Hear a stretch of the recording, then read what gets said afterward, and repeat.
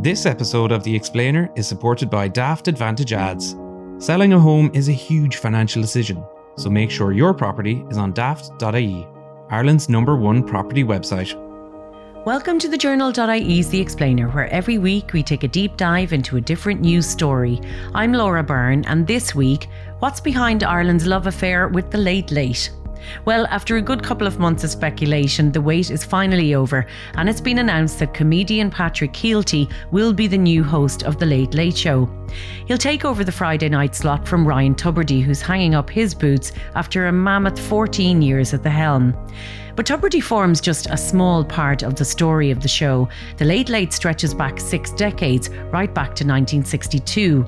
And in that time, it's come to dominate Irish television and society too, in some ways. So before Ryan's last show this Friday, we decided to take a look at RTE's flagship show and assess its place in Irish society in the past and present. Will Kielty give a somewhat flagging format the boost it badly needs? Is this the end of an era for Irish television, or will there always be a place for this type of appointment viewing? Now, to look at all of this today, I'm delighted to say I'm joined by Mark O'Brien, who's head of DCU's School of Communications and an associate professor of journalism history, and Kirsty Blake-Knox, who's a journalist and writer with the Irish Independent. Kirsty and Mark, thanks so much for joining us today. Now, can I just ask firstly, how would you describe the Late Late Show's place in Irish society? I think it's got a really unique and exceptional place in Irish history. It's kind of formed for a lot of people almost like a cultural backdrop to them growing up, and they can remember moments from it. It's not in its golden era at the moment. It hasn't been for some time. But when it was, it kind of really set the agenda for what people were talking about. It was a classic kind of water cooler conversation creator TV. And it's really had some kind of kicked off some really important debates and conversations, particularly, of course, when Gay Byrne was presenting. Oh, as someone who remembers the Gay Byrne years, it was very much, as a child of the 70s and 80s, that was the soundtrack to our lives on a Friday. And if you were lucky, you were allowed to stay up for the first hour of it. It was very much ahead of its time even for RTE, wasn't it, Mark? It was, certainly. The idea for the Late Late Show came from a journalist, a man called Tom McGrath, who worked for the Dublin Evening Mail. And he immigrated to Canada and started working in TV. And when RTE was set up in the early 1960s, he came back and was appointed as head of light entertainment. And it was he that had this idea for a chat show on this new television station, the Late Late Show. And you know, it's still, even today, the flagship show on RTE. But I think when people think of the Late Late Show, I think it's a very generational thing. So, and it's very tied in with the presenter of the show when you were growing up. So people of a certain generation will remember perhaps its heyday under Gay Byrne in the 70s and 80s. And then later, you know, when the show was a real trailblazer in terms of a lot of hot topics and taboo topics. And then as Irish society changed, the show changed as well. And when you look at the format then, if he was coming, say, from Canada, as you say, was he basing the studio audience and the sort of format on a very American style chat show? Yeah, it's on the record that McGrath based the idea of the Late Late Show on the NBC's Tonight Show, which he had been exposed to while living in Canada. And the whole idea of this particular show was that there would be an audience, there would be an eccentric mix of guests every week. The long-time researcher on the show, Pan Collins, in her autobiography, described how every week she had to assemble a rota of guests to include an intellectual, a glamour personality, a VIP, a cynic, a comic, and an eccentric character. And the identity of those guests were hidden from Gay Byrne, who only met them just before the show started. And so there was that huge unpredictability, there was that huge ad-libness, unpredictability, and that's what people, you know, wanted. That's why people tuned in, because nobody knew what was going to happen on the Late Late Show. And if you missed it, you'd miss out on conversations the following day in terms of, did you see the Late Late Show last night? And did you see this, that and the other?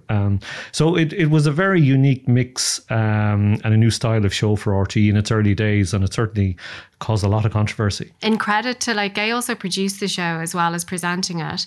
And he was a fantastic producer. And he obviously kind of struck on a formula that worked, you know.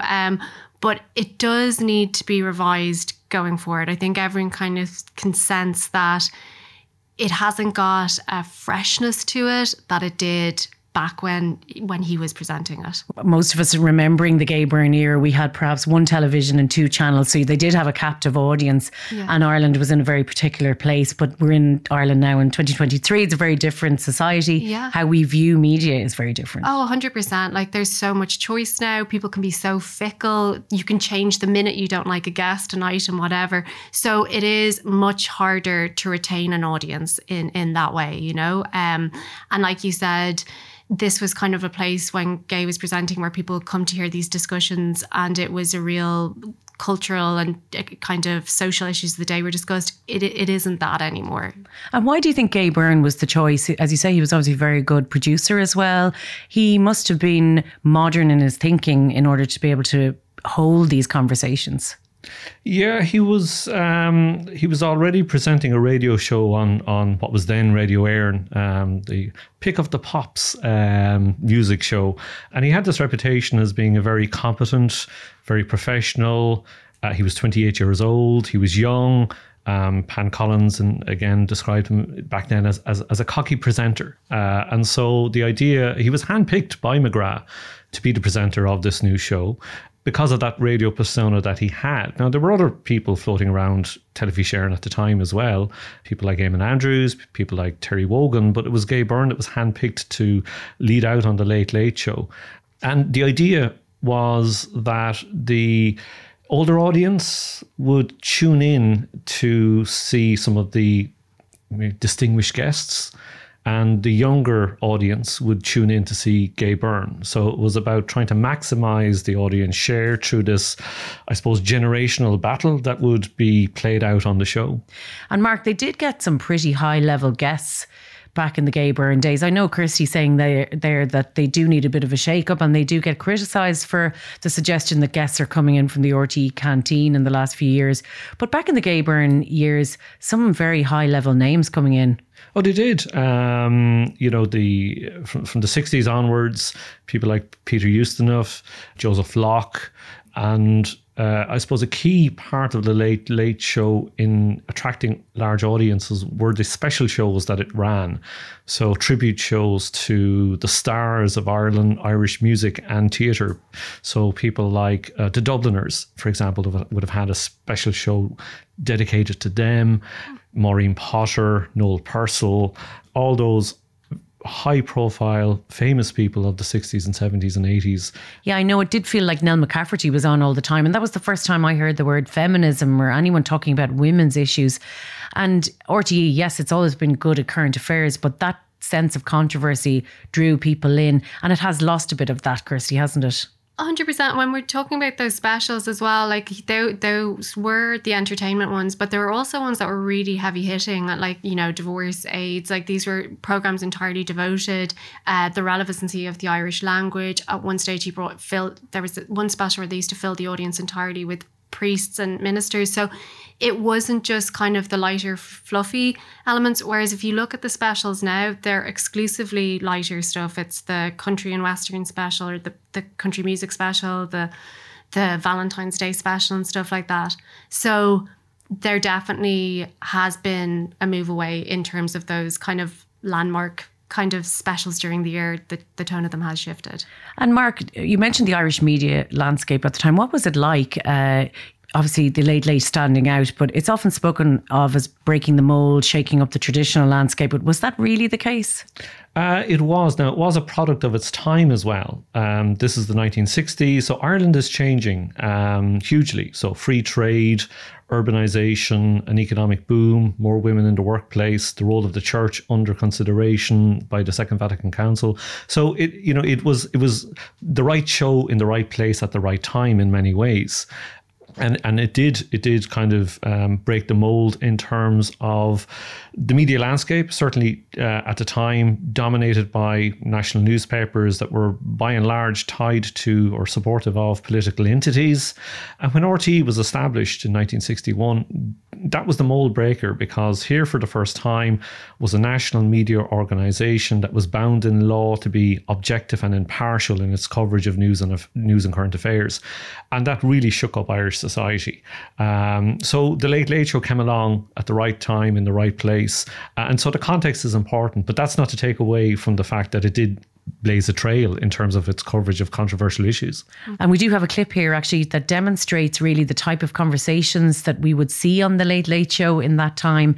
In this case, it's a conversation in the wake of the infamous condom episode. What are you afraid of? I have an 18-year-old daughter that I wouldn't want to see these things. You wouldn't want your 18-year-old daughter to see a condom? I'm telling you, if she was in the sitting room last night with me, I'd have been very embarrassed. I would. Would she have been embarrassed? I think she would have. Would his daughter have been embarrassed? Well, I can only talk for my daughter. She wouldn't know. But surely this is the point, that a lot of the embarrassment comes from the previous generation. That's right. Because of the conditioning that they've had. That's right. Now, I mean, in relation to the mention about figures on unmarried pregnancies, this is a very important thing. If you actually go back on the reports on unwanted pregnancies, you find there's a considerable percentage, a minority, in which there's a lot of alcohol involved. Now, so it's not just a question of contraceptive practices, it's a question of the total health education of people to realise what drugs do to them, how young people feel when they're in love. And when people who are in love are taken over by a normal, conventional form of madness in which they suspend a lot of ordinary rational decision making. And for their partners, they will take risks that they will not normally take. So we've got to prepare people for life on a much broader basis.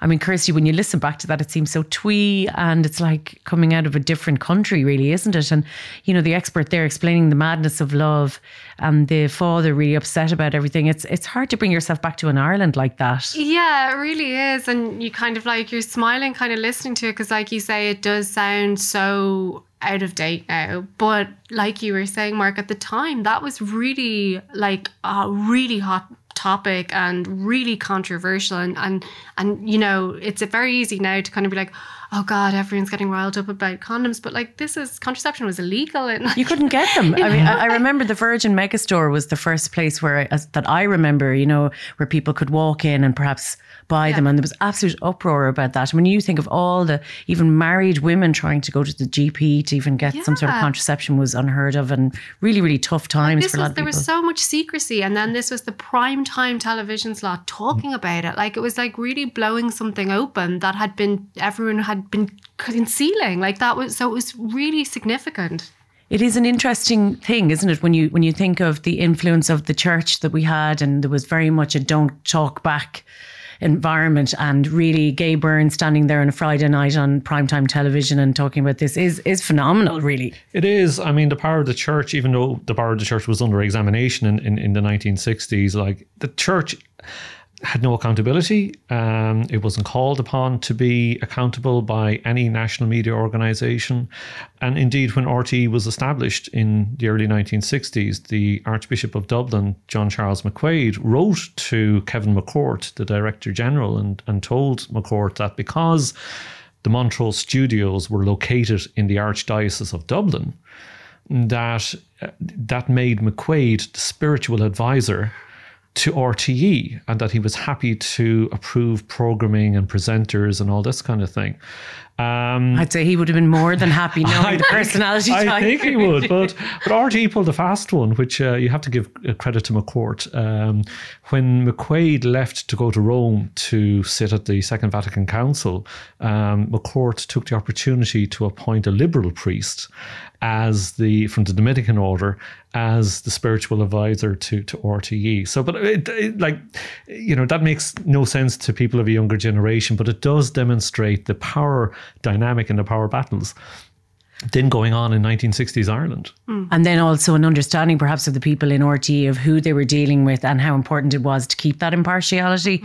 Kirsty, I suppose we can't even talk about any era of the Late Late without mentioning the Toy Show. Yes. And even Gay Byrne in his heyday was at the helm of the Toy Show. Yeah, so the Toy Show was thought up by Pam Collins, who you've mentioned. She was a fantastic researcher, really interesting, dynamic woman. She's like ambidextrous and used to take notes with both hands during production meetings, I've heard. So she's really, really had a great nose for a story. She was walking through Stillorgan past Nimble Fingers, and this idea of a toy show came to her. She went, she pitched it to Gay. Gay said, no, we're not doing that. It sounds awful. So he had a right-hand woman, Maura Connolly, who he's very, very close with. She was apparently the person who would sit with him having his egg and chips every Friday before going in to do the Late Late, and Pa knew if she got more on side, then they would be able to run with the item. That's what happened, and it went in. It was originally just a segment, but it proved the most popular, and in credit to Gay, he kind of realised that's what the audience wants. So from then on, it became a perennial in the calendar. I think one year it wasn't in when they were doing a Maureen Potter special. She was part and parcel of it, wasn't she? Yeah, absolutely. And since then, it's kind of grown. Like I think you've got definitely people who liked Gay and Pat's approach, which was kind of like had a certain tone of weariness to their approach, I'd say, is the diplomatic way of saying it. Whereas Ryan is like, I don't think there's anyone in the country as excited as he is when it comes to the toy show. Like, he really has turned it into an absolute juggernaut and a huge part of not just the Late Late schedule, but RTE's schedule. And it brings in phenomenal money and viewing figures every year. So in fairness, he is all in on it. And I do remember that with the Gay Byrne, I suppose his touch was maybe he'll put on a Christmas jumper and that was his nod to it. And Pat Kenny always looked a little bit overwhelmed, like, in the middle of them, which is entirely understandable. It is an unusual idea, the idea that the whole country will stop and look at toys on a Friday night. It's insane in a way when you think about it. Like any other, like you said, this is the primetime show. It's just going to be about children's toys. You kind of think that people aren't going to stick with that, but it's become, like, you know, like a lot of people describe it as an institution. It's there every year, and like you say, I think Ryan's almost replaced the Billy Barrys in terms of like doing the singing and dancing and everything. I always remember their smiles. How can they smile so much? Yeah. And Mark, has any other media ever tried anything like this? I don't think I've seen this anywhere else. Not that I'm aware of. The toy show really breaks all the rules about never working with animals or children. And, you know, I think as we've said, each presenter had their own idiosyncratic styles in terms of dealing with the kids on the show. But no, it's a uniquely Irish phenomena, and like it goes worldwide now, courtesy of the internet and the World Wide Web and all of that. So it's no longer just a Dublin or an Ireland thing. It's a worldwide audience now, and it really kind of appeals to the Irish diaspora around the world as well. That's probably a good time to have a look at Pat Kenny's time on the show. And we do have a clip of one of the most iconic moments during his tenure. This is where a woman has just won 2 tickets for the toy show, and she's on the line talking to Pat, and let's just say things didn't go according to plan. And what is the answer to our question? Roald Dahl. And Roald Dahl is correct. You know what this means? Yes. You'll be picked up. It's a Cork number. Yes. A Cork City? Yes. All right. If they tortured her, they couldn't get anything out of this woman. There's no question about it. Barbara, who are you going to bring to the toy show next week? Oh, I'm not particularly interested. Hang on a second, Barbara. Wait a second. Hang on. Just a sec now. There's the tickets to the toy show, right? You can raffle them. Okay, so they're gone. So you don't want to come to the toy show? No, thank you. All right, so you want the 10 grand? Please. Well, there you are. I think I'll give up this job. Anyway, you won fair and square. You were picked out. Thank you so much. There's the toy show tickets anyway. Sure, I'll give them to someone who would appreciate it. Thank you. Barbara, congratulations on the 10 grand. Enjoy it. Thank you and very much. we'll pick you up. We'll bring you up, but we won't bring you to the toy show. Lovely. All the best. Good night. Bye-bye. Barbara not on Pat Kenny's Christmas card list after that. He seems so fed up. But look at Pat Kenny in the role, Mark. How was that received, and how would his tenure be defined? Because he did have massive shoes to fill. He did, and it wasn't an easy thing to do. Gay Byrne had at this stage been presenting the Late Late Show for something like 37 years, so anybody taking over would have big shoes to fill. Now, Kenny did have his daily radio show on Radio 1, so it was kind of following that Gay Byrne mould of radio show and Late Late Show. So he stepped into the role, but he made a lot of changes. The theme tune changed. The introduction of autocues was Gay Byrne never used an autocue, and that kind of added to the unpredictability and ad-libness of the show. But under Kenny, it became a more highly polished, highly produced show. Guests were announced in advance as well, and again that kind of lessened the unpredictability of who was going to appear. But overall, there was a lot of comment at the time when he took over, and quite a number of TV critics made the point that, you know, it really was the end of an era with Byrne going after nearly 40 years. Maybe it was time for the show to be retired as well.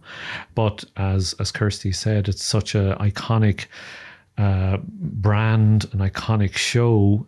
It was continued, and look, Kenny brought his own strengths and idiosyncrasies to the show. You know, to give him his due, audience figures didn't collapse. They continued quite strongly. So, but yeah, again, that was in the early 2000s, before you had this massive explosion of satellite and cable TV and social media and all the other distractions that are there now. And Kirsty, I suppose that's it. He was probably a safe pair of hands at a time where there wasn't anyone stepping in. Would you say there's more comparison between maybe Gay Byrne and Tubridy? They'd be a little bit more similar than maybe No, Pat? I don't think. I think there's more similarity between Gay and Pat than there would be between Gay and Ryan. The thing is, Pat's tenure, sometimes people are quite a little disparaging because he wasn't always great at the lighter items. There were times where it go a bit awkward when he put on Bridget Nielsen's boots, stuff like that. But he's a fantastic broadcaster. And I think the thing that make him and Gay more similar is that they like controversy, they like confrontation. Like Pat is always saying he likes it when his radio show gets complaints to the Broadcasting Complaints Committee, because it means that people are engaged and they're connected. And even that clip that you played about him ripping up the toy show tickets, he's a very steady pair of hands, but there's this sense at times he is going to go off script and do something unpredictable. And that is appealing. And I think he did a really good job when he was presenting The Late Late. And he is fantastic at that, the current affairs, at the harder things, at asking people questions that they don't want. So I think, yeah, sometimes some of the lighter stuff didn't always work, but I think he did a really, really solid job. And I do think that he shares that similarity with Gay. Thinking of selling? Choose a Daft Advantage ad to guarantee unbeatable visibility, attract more buyers, and get the best price for your home. Ask your estate agent for a Daft Advantage ad today.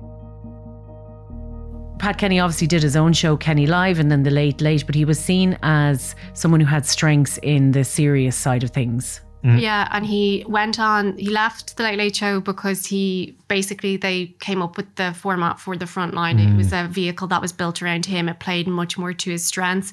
And also he'd been doing it 10 years, and I think in broadcasting terms, that's a huge length of times to do something. And it's a very demanding show, as we know. So he was moving into something that was more playing to his strengths, and he really, like, the Frontline was really his vehicle, you know.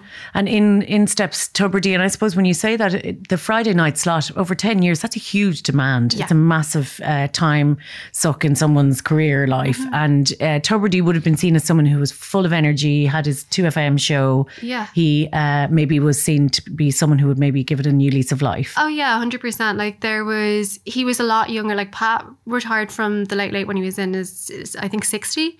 Ryan took over when he was in his 30s. So it seemed like going to a younger generation in a way, even though Ryan, throughout his career from when he started, always sold himself as a young fogey. So maybe RTÉ kind of thought, you know, it's hitting a younger demographic, but he's not going to alienate older viewers because he's got that kind of appeal. I think it was originally down to him or Jerry Ryan, and I know Miriam said she kind of removed herself from the race as well. But anyway, he got it, and I think that kind of being that bit younger definitely was seen as a strength. And Mark, I think the late Jerry Ryan did present it once. Would that be right? I think, if I remember correctly, it might have been when Pat Kenny was unwell or Gay Byrne was. I think it was when Pat's one of his parents had passed. Yeah. Because he would have been a controversial enough figure to put in at the helm of that show, I think. He would. I mean, he would have had the Jerry Ryan show on 2FM, which was strongly in competition with Gay Byrne's radio show in terms of, again, that generational divide. It's the late 1980s at this stage, and Jerry Ryan is attracting a much younger audience. That audience is growing hugely, and the Gay Byrne show audience is declining. But yeah, there was perhaps for Jerry Ryan that air of too much unpredictability. It probably played out that way. And Mark, how was Tubridy received then in the first year or two? I mean, he didn't drop any ratings, and he obviously did exactly what Kirsty said they hoped he'd do, which kept either side of the audience. Absolutely. Yeah, no, I think Kirsty is right. It's that old fogey persona that appeals to an older demographic, but he has that, and he's a younger person as well, so he appeals to the younger generation. So I know the audience ratings held up, and slightly different to Pat Kenny, perhaps. I mean, I think Turbiddy is better at the light side of things, maybe not so strong on the heavy political side of things. I think his natural environment was celebrity, entertainment, not so much the current affairs side of things. But it's hard to straddle both, it takes a particular skill set, and I think Gay Byrne handled that with aplomb. Maybe not Turbiddy. Well, Turbiddy did touch on some serious interviews, I know, along the way, and I think one of his guests that people would be most familiar with would be the late Vicky Phelan. Yeah. Now here she is in this clip speaking to Turbiddy in late 2021 about how and why she ceased chemotherapy. And like the flood of messages that I got in from people who said to me, I admire what you're doing. One woman really stuck with me. She told me she was 10 when her mother died, so same age as what my son is now, and that was why it stuck with me. And she said, I remember, she said, all I have, she said, of my mother, memories of my mother, she said, of her being thrown in bed, sick and suffering. She said, I think what you're doing is so brave. She said, I would rather have had a shorter time with my mother, but more quality. And I just think, those kind of messages to me really validate what I'm doing. And I think, for me, it's the right thing. I know it's not for everybody, but for me, I just think, no, I would rather my children have memories of doing stuff with me, and if I go sooner, so be it, but, And Kirsty, how did Turbiddy change the show, do you think, if you listen to that? I think what Ryan's strengths are is he's an incredibly empathetic broadcaster. You can see that with that interview with Vicky, with his interviews with Charlie Bird. Like, he is an incredibly compassionate broadcaster, and that obviously is evident again in the toy show and the way he deals with children and everything like that. He's an incredibly smart guy. He's really articulate. He's fantastic at delivering like monologues straight down the barrel of the camera, which he did really well and effectively during COVID. So I think that's where his skill set really is. And like, those were very powerful and emotive interviews that he did. So I think that's something that he's brought to it that's been a real asset, in a way. And yeah, I think that's where he feels most comfortable as a broadcaster, And after the last few weeks, there's been a lot of speculation about who was taking over. We've heard every name from Claire Byrne to Brendan O'Connor. And just recently it's been announced that it is going to be Patrick Keelty. And it seems overall to have had a very positive response. Yeah, I mean, like, oh my gosh, everyone was suggested at one stage. It was like, I think everyone on RTÉ bar Bosco had got touted as the next Late Late Show presenter. I think at first it was all about it was going to be a woman, and then a lot of the female broadcasters kind of stepped out. I think Patrick's a really, really good choice. Who is Patrick Keelty then? Yeah. We'd know maybe the name, but not every listener is familiar with him because he wouldn't necessarily be on Irish TV or radio. Yeah. Well, he's a comedian, a presenter and an actor. And he's a fantastic performer. He started out, he's from Dundrum in County Down. He started out as a comedian. He has done shows on the BBC. He actually presented Love Island, Celebrity Love Island as first thing. So he's clocked up, he's a huge amount of experience, but he's ranged from doing kind of like lighter stuff from comedy to he's done very emotive documentaries. His father was killed when he was 16 years old by the Ulster Freedom Fighters. And he's drawn on that and his experience of the peace process and things like that. So he's got a huge amount to him, which I think will really make him a really, really competent broadcaster to take over the show. And Mark, would you say he was the obvious choice? He probably wasn't in the mix in the early stages of the speculation, but he seems like the obvious choice now because it makes sense. In many ways, yeah. I mean, he seemed to have come from nowhere because, as Kirsty was saying, the huge amount of speculation centred on the existing RTÉ stars, as it were, particularly the females. And it's interesting, there's never been a female host of the Late Late Show, which is, you know, interesting in its own right. But no, I think he's a welcome appointment. Certainly, he's a breath of fresh air. I think there was some commentary about him living in London and would he be disconnected from what was happening in Ireland. In this day and age, I think those concerns are not really valid. I think that's not the case. But you know, his persona, I think, lends itself to and his background. I think he's well set to handle both sides of hosting the Late Late Show, from the serious to the light. Would that be his biggest challenge, do you think? As we mentioned earlier, that can be the hardest thing, to keep it light, but also to sit down and do the hard interviews. Yeah, he did an interview with Tommy Tiernan on the Tommy Tiernan Show, and he discussed kind of like, you know, North-South divide and stuff, but he did it in a way that was very accessible. And I think that having that comedic background means he can kind of make it relatable and go between those kind of serious subject matter to the lighter side of things.